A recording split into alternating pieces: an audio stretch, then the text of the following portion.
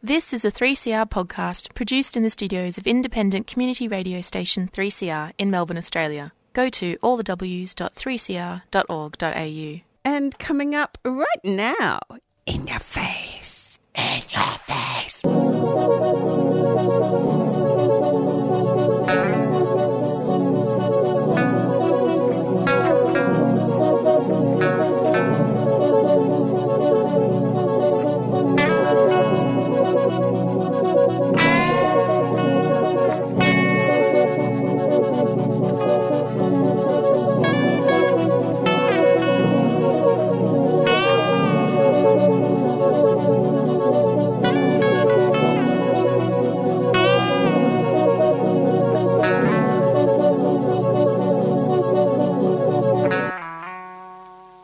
Tame Parlour there, gossip. You're on In Your Face on 3CR with James. On today's show, Aram Hosie joins us to talk about their community engagement work at Equality Australia and their personal journey. We also speak with policy expert Joel Murray about a New South Wales Police Association proposal for mandatory infectious diseases testing. You're listening to 3CR Radio. Well, yesterday I had the honour of chatting with Aram Hosie from Equality Australia about their personal journey and their community engagement work. It's the first time that I've had a paid job, I guess, doing LGBTIQ things for the last, it's probably now 15 or so years now. I've been involved in advocacy, but it's always been something that I've done, you know, kind of on weekends and evenings around my day job. Most of my advocacy has been about trans issues affecting trans and gender diverse people. I got involved in that since I transitioned 13 years ago and discovered that I went from being a lesbian to being a trans man. I ended up with less rights, and so got really interested in how to do something about that. So I have been involved in advocacy for a long time, and now that I'm in this role, I get to do it as my day job every day, which is really lovely. Tell us a bit more about that discovery of finding that you had less rights as a trans person that had transitioned. Yeah, it's interesting because, of course, you know, certainly my experience is when you think about transition and you go through transition, initially the focus is really on physical changes in your body. That's where all my focus was. And then there's a whole bunch of other things that you work out as you go along, like, I need to learn how to move through the world, a very gendered world, in a different way now that people perceive me differently. You haven't been socialised in many ways to move through the world in that, so there's a whole bunch of kind of social learning you need to do. And then there's all this stuff around the law and around the way you fit into society. So on the upside, I guess, I gained male privilege, and that opened some doors. But on the flip side, my access to medical care that was appropriate for me and affordable really shifted. A lot of affirmation kind of related surgery and hormones and other treatment is not available in the public health system. It can be really expensive for folks to get access to. So that access to healthcare is a really big one. The capacity to have some control over your own identity, to say who you are. You know, as a lesbian woman moving through the world, you can pretty much declare to the world that you're a lesbian woman and that's accepted. Whereas for trans people, literally just being able to have a piece of paper that affirms that you are who you say you are is extraordinarily difficult in many instances. And discrimination protections often are not as extensive for trans people as they are for people who may be gay, lesbian or bisexual. And that's certainly the case in Western Australia, which is the state that I hail from. The discrimination protection is quite different, and there continues to be some gaps in a range of different places for discrimination protection for trans people. Tell us a bit more about the different ways people treated you socially once you transitioned.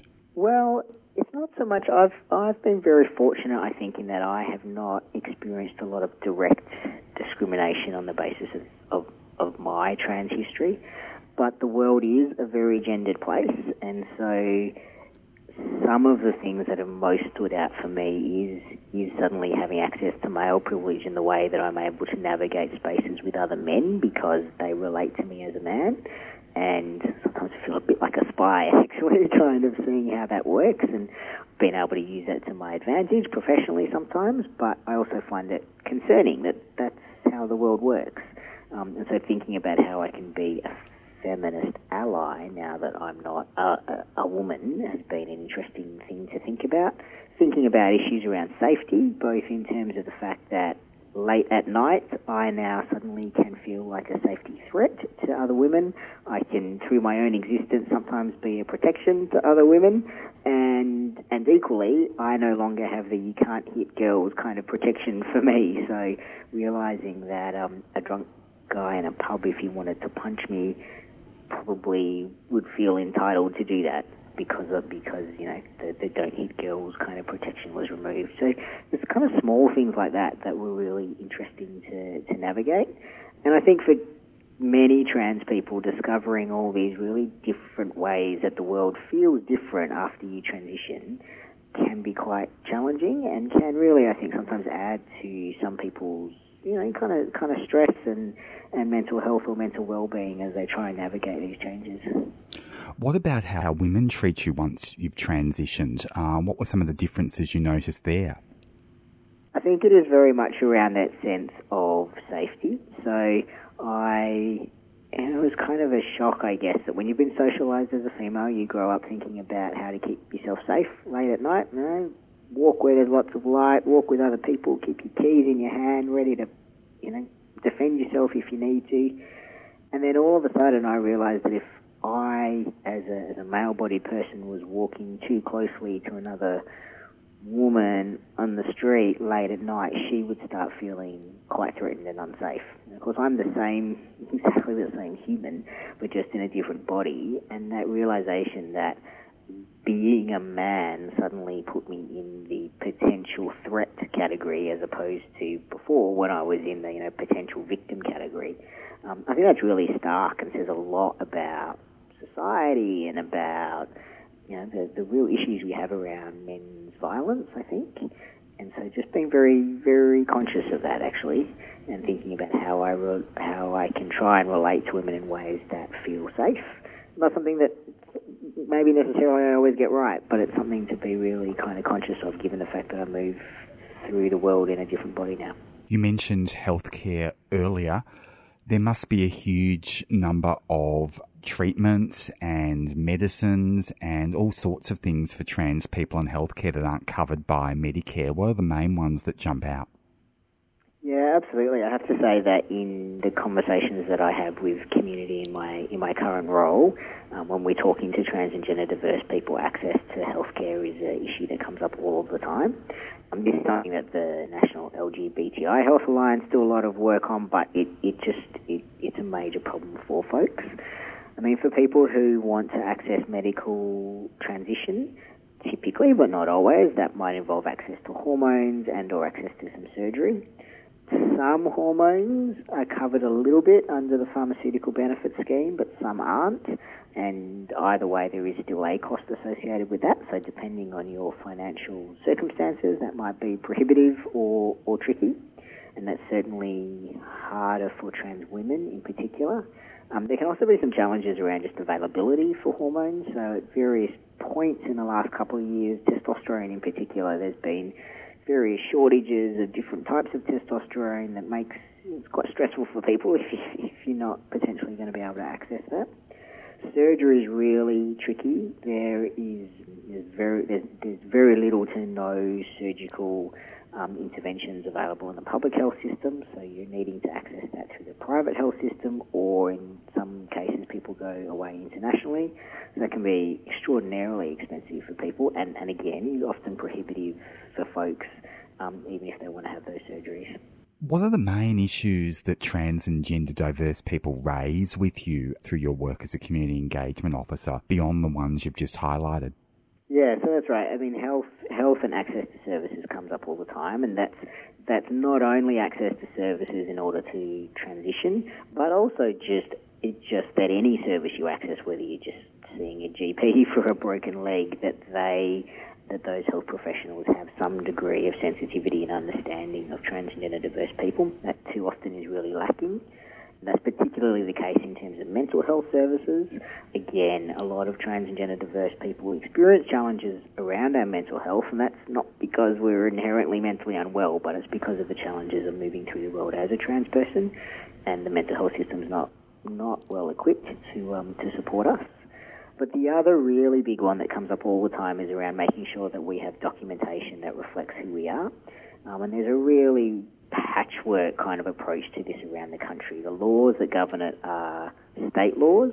Some states have reformed those laws and some states haven't. So if you live in the ACT, Northern Territory, South Australia and Tasmania, all those governments have moved to amend those laws and make the process much easier for folks to amend their documentation. But if you live in WA, Queensland or New South Wales, the law hasn't been changed and the barriers to changing those documents are still very high. And that's a real problem because that often has a literal day-to-day impact for people, whether it's applying for a job, going to Centrelink, opening a bank account, applying for a rental property. So often we need to produce a document that says you are who you say you are. And if you're endlessly having to have these conversations about why this document doesn't appear to reflect who you are, it's stressful, it's unpleasant. Sometimes it can open up people to the risk of discrimination or worse. And so it's a simple thing to be able to change the laws to make it easier for people to get the right bits of paper, but it hasn't progressed everywhere. And the way that you need to do that is not standard around the country. Last week on the show, we spoke to Jack Tomlins about the Trans and Gender Diverse Parents Guide, which is launched in Melbourne this week. Tell us about your own personal journey as a father. Yeah, well, I have the great fortune, I guess, of co-parenting a little person with a whole tribe of other adults. And I think it's really interesting as a trans person kind of how parenting can happen, and that journey looks different for different people. Some people have biological children who are connected to them because they give birth to them, or they, donate chromosomal material. Others of us kind of have connections to our children that are more, I suppose, kind of socially constructed. But either way, many trans people are parents or may transition after they've become parents, and resources that really help parents have those conversations with their children, have conversations with institutions that their children interact with, like schools and healthcare services, are really useful. I think more visibility around this and more opportunity for people to have conversations and get support is really great. Aram, you're very active in Equality Australia's campaign in relation to religious freedom. What are some of the issues that come up in relation to religious discrimination through your work as a community engagement worker?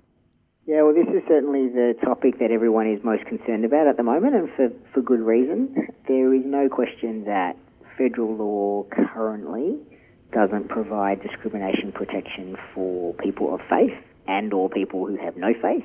And that's a gap, and that's worth being addressed. I think if we subscribe to the principle that nobody should be, as an individual, should be discriminated against, we don't want to see that happen, then that needs to apply to everyone. And in particular, we need to recognise that there's a number of LGBTIQ people who are also people of faith, and we need to make sure that everyone gets that degree of protection. The challenge is that too often when there starts to arise a tension between religious belief and LGBTIQ people's identity and existence and access to services, but also women's rights and women's access to reproductive health, then we get into often a really fraught debate. And what we really want to make sure is that the law protects people from discrimination, but it doesn't create any space for people to discriminate against other people and use their religious belief as an excuse for that.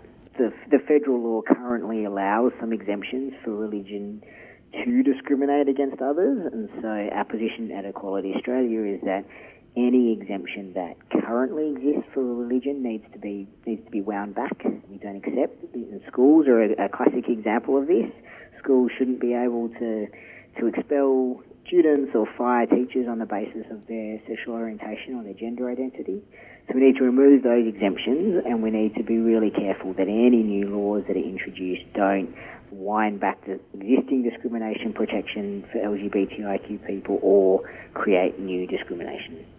Some activists say that the state-based laws in this area are adequate. What's your response to that? Yeah, well, that's right. And discrimination, I'm not a lawyer, so I need to put that caveat over everything I say. But discrimination law, there is both federal discrimination law and state and territory-based discrimination law. So in a number of states and territories, there are already protections against discrimination for people of faith. And equally, at state and territory level, there's discrimination protections for people on the basis of their sexual orientation and their gender identity. And it always then gets tricky when federal and state law kind of then interplays with each other. And again, I'm not a lawyer, so I can't get into the technical detail of that. But the principles need to be that anything that happens at federal law needs to not override strong protections that already exist at the state and territory level. Tasmania, for example, is a place where they've got incredibly strong discrimination protection for LGBTIQ folks, and where the religious exemptions that exist are very, very limited. So it would be a very bad thing if federal law somehow sent that backwards. But equally, we can look to the way some state law works in protecting people of faith and say, well, if we replicated that at a federal level, then that would work quite well. Aram Hosie, thank you so much for talking to me today on 3CR. It's much appreciated, and thank you for talking about your own personal journey as well. Oh, you're very welcome. Thanks for having me on.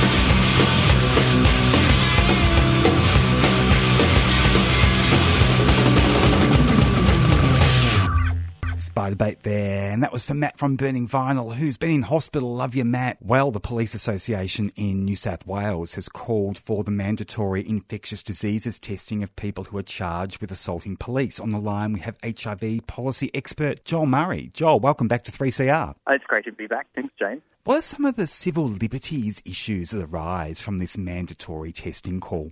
It's a good point. I feel like there has been further encroachment upon our civil liberties by the police vis-a-vis them accumulating greater discretionary powers over the last few years.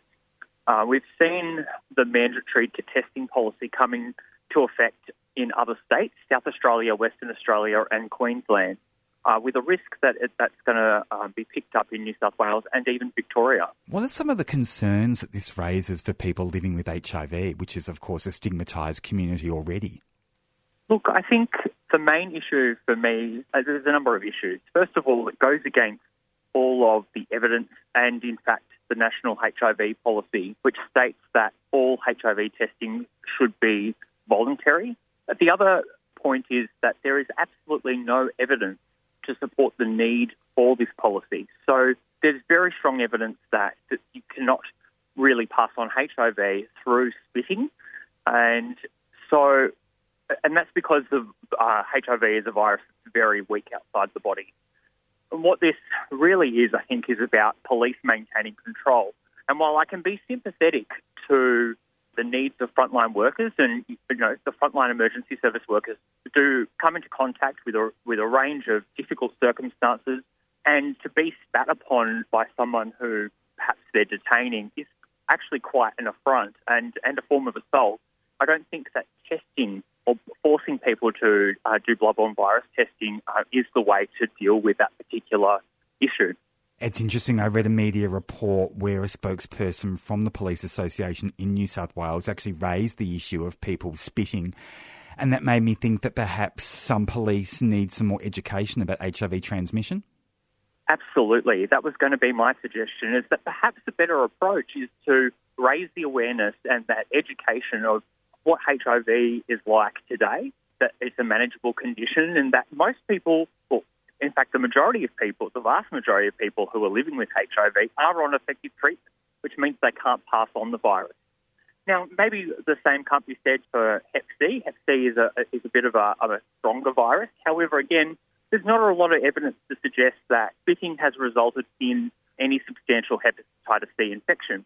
Now, if it were to occur, if there was transmission of hepatitis C, which is not likely, but if there were, then there is effective treatment. And again, it's very effective treatment. It's a short course of treatment, and you can be cured of Hep C in as little as 8 weeks. To what extent is this call for mandatory testing a reaction to the ice epidemic, so-called ice epidemic? I mean, certainly that could be one factor. I think where the call is coming from potentially is that the Police Association in New South Wales has seen that these other states have implemented it, and they see it maybe as a potentially effective way of protecting the people who they represent, which is the police force. But I just think that it's not placed in the right direction. I don't think this is the direction that we want to head down, where we're forcing people to enter into bloodborne virus testing. This debate seems to have kind of echoes of the stigmatisation of certain groups and the assumption that certain groups have diseases. Would you say this debate's being framed around stigmatisation and demonisation? I think so. And particularly, we're talking about people who are already marginalised or disadvantaged, people who are vulnerable at that particular moment. Maybe it's people who inject drugs. Maybe it's people from Aboriginal communities. Maybe it's people from LGBTIQ communities. I guess what the point is that I think the police need to rethink the approach. I think that certainly there's a strong voice from the community sector saying this is not the way that we should go about addressing this issue, and perhaps we need to have a rethink and what might be more effective. How have civil liberties groups in New South Wales and also HIV advocacy groups reacted to this mandatory testing call? A few years ago at the Australasian Society for HIV Medicine HIV conference, it was held in Adelaide, and this was just off the bat of South Australia passing mandatory testing laws. And there was a strong call from that conference. In fact, there was a consensus statement that was just really pointing to that lack of evidence that in support of the policy. So I think that the HIV sector is very aware of the potential threat of this, and I think that certainly some quiet conversations at the moment, but probably in the coming months there'll be some more public conversation just about how harmful this policy could be. How is the relationship between HIV advocacy groups and the police in New South Wales? Does there need to be some more discourse, do you think, in light of this call? I think there might be a little bit of disconnect between what the Police Association, which is the union representing police officers, and what the actual police think. I'm not sure about that situation. However, there have been significant inroads made to try and bring the queer community and the police back together as a more sort of cohesive, into a more cohesive relationship. And I think anything that can be done in terms of more soft advocacy and trying to build those bridges is actually the right way forward. And hopefully through building up better trust and a better relationship, we can have these harder to harder to have conversations, and we can softly advocate for, that this is not the road that we should be heading down. How responsive do you think the New South Wales government will be to take up this call for mandatory testing? Look, I think it depends on where the position comes from. I don't know what the views of the Department of Health, and I can't speak on their behalf. However, I would imagine that someone like the Ministry of Health would come out and say that actually the evidence isn't here to support mandatory testing, and that in fact, while it might be quite distressing for a police officer who's been spat upon, there are other ways that we can counsel and support that person that doesn't include testing. How would you rate the New South Wales Health Minister on HIV and their relationship with HIV advocacy groups? It's not really something that I'm completely aware of. I don't believe I've heard the Minister for Health come out and speak about HIV in any sort of substantive way in the recent past. I mean, your guess is as good as mine. It'll be interesting to see if Alan Jones takes up this issue. Well, if there's some sort of advocate that if we could convince Alan Jones that mandatory testing is not the way forward, then he could be actually a very meaningful, vocal opponent to such a test. It's about perhaps if we've got the right connections to whisper in his ear and to see him, to ensure that he sees the bigger picture, he could be a powerful ally. John Murray, thanks so much for talking to me today on 3CR. It's much appreciated. Thanks, James. And that was HIV policy expert Joel Murray, and this is The Do.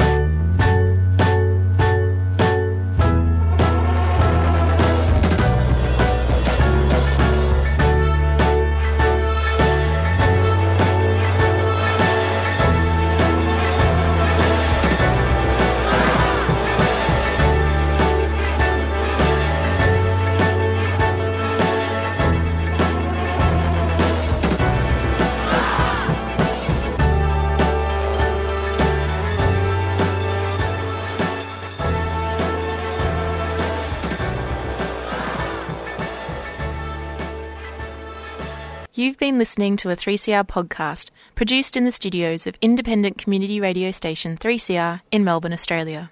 For more information, go to allthews.3cr.org.au.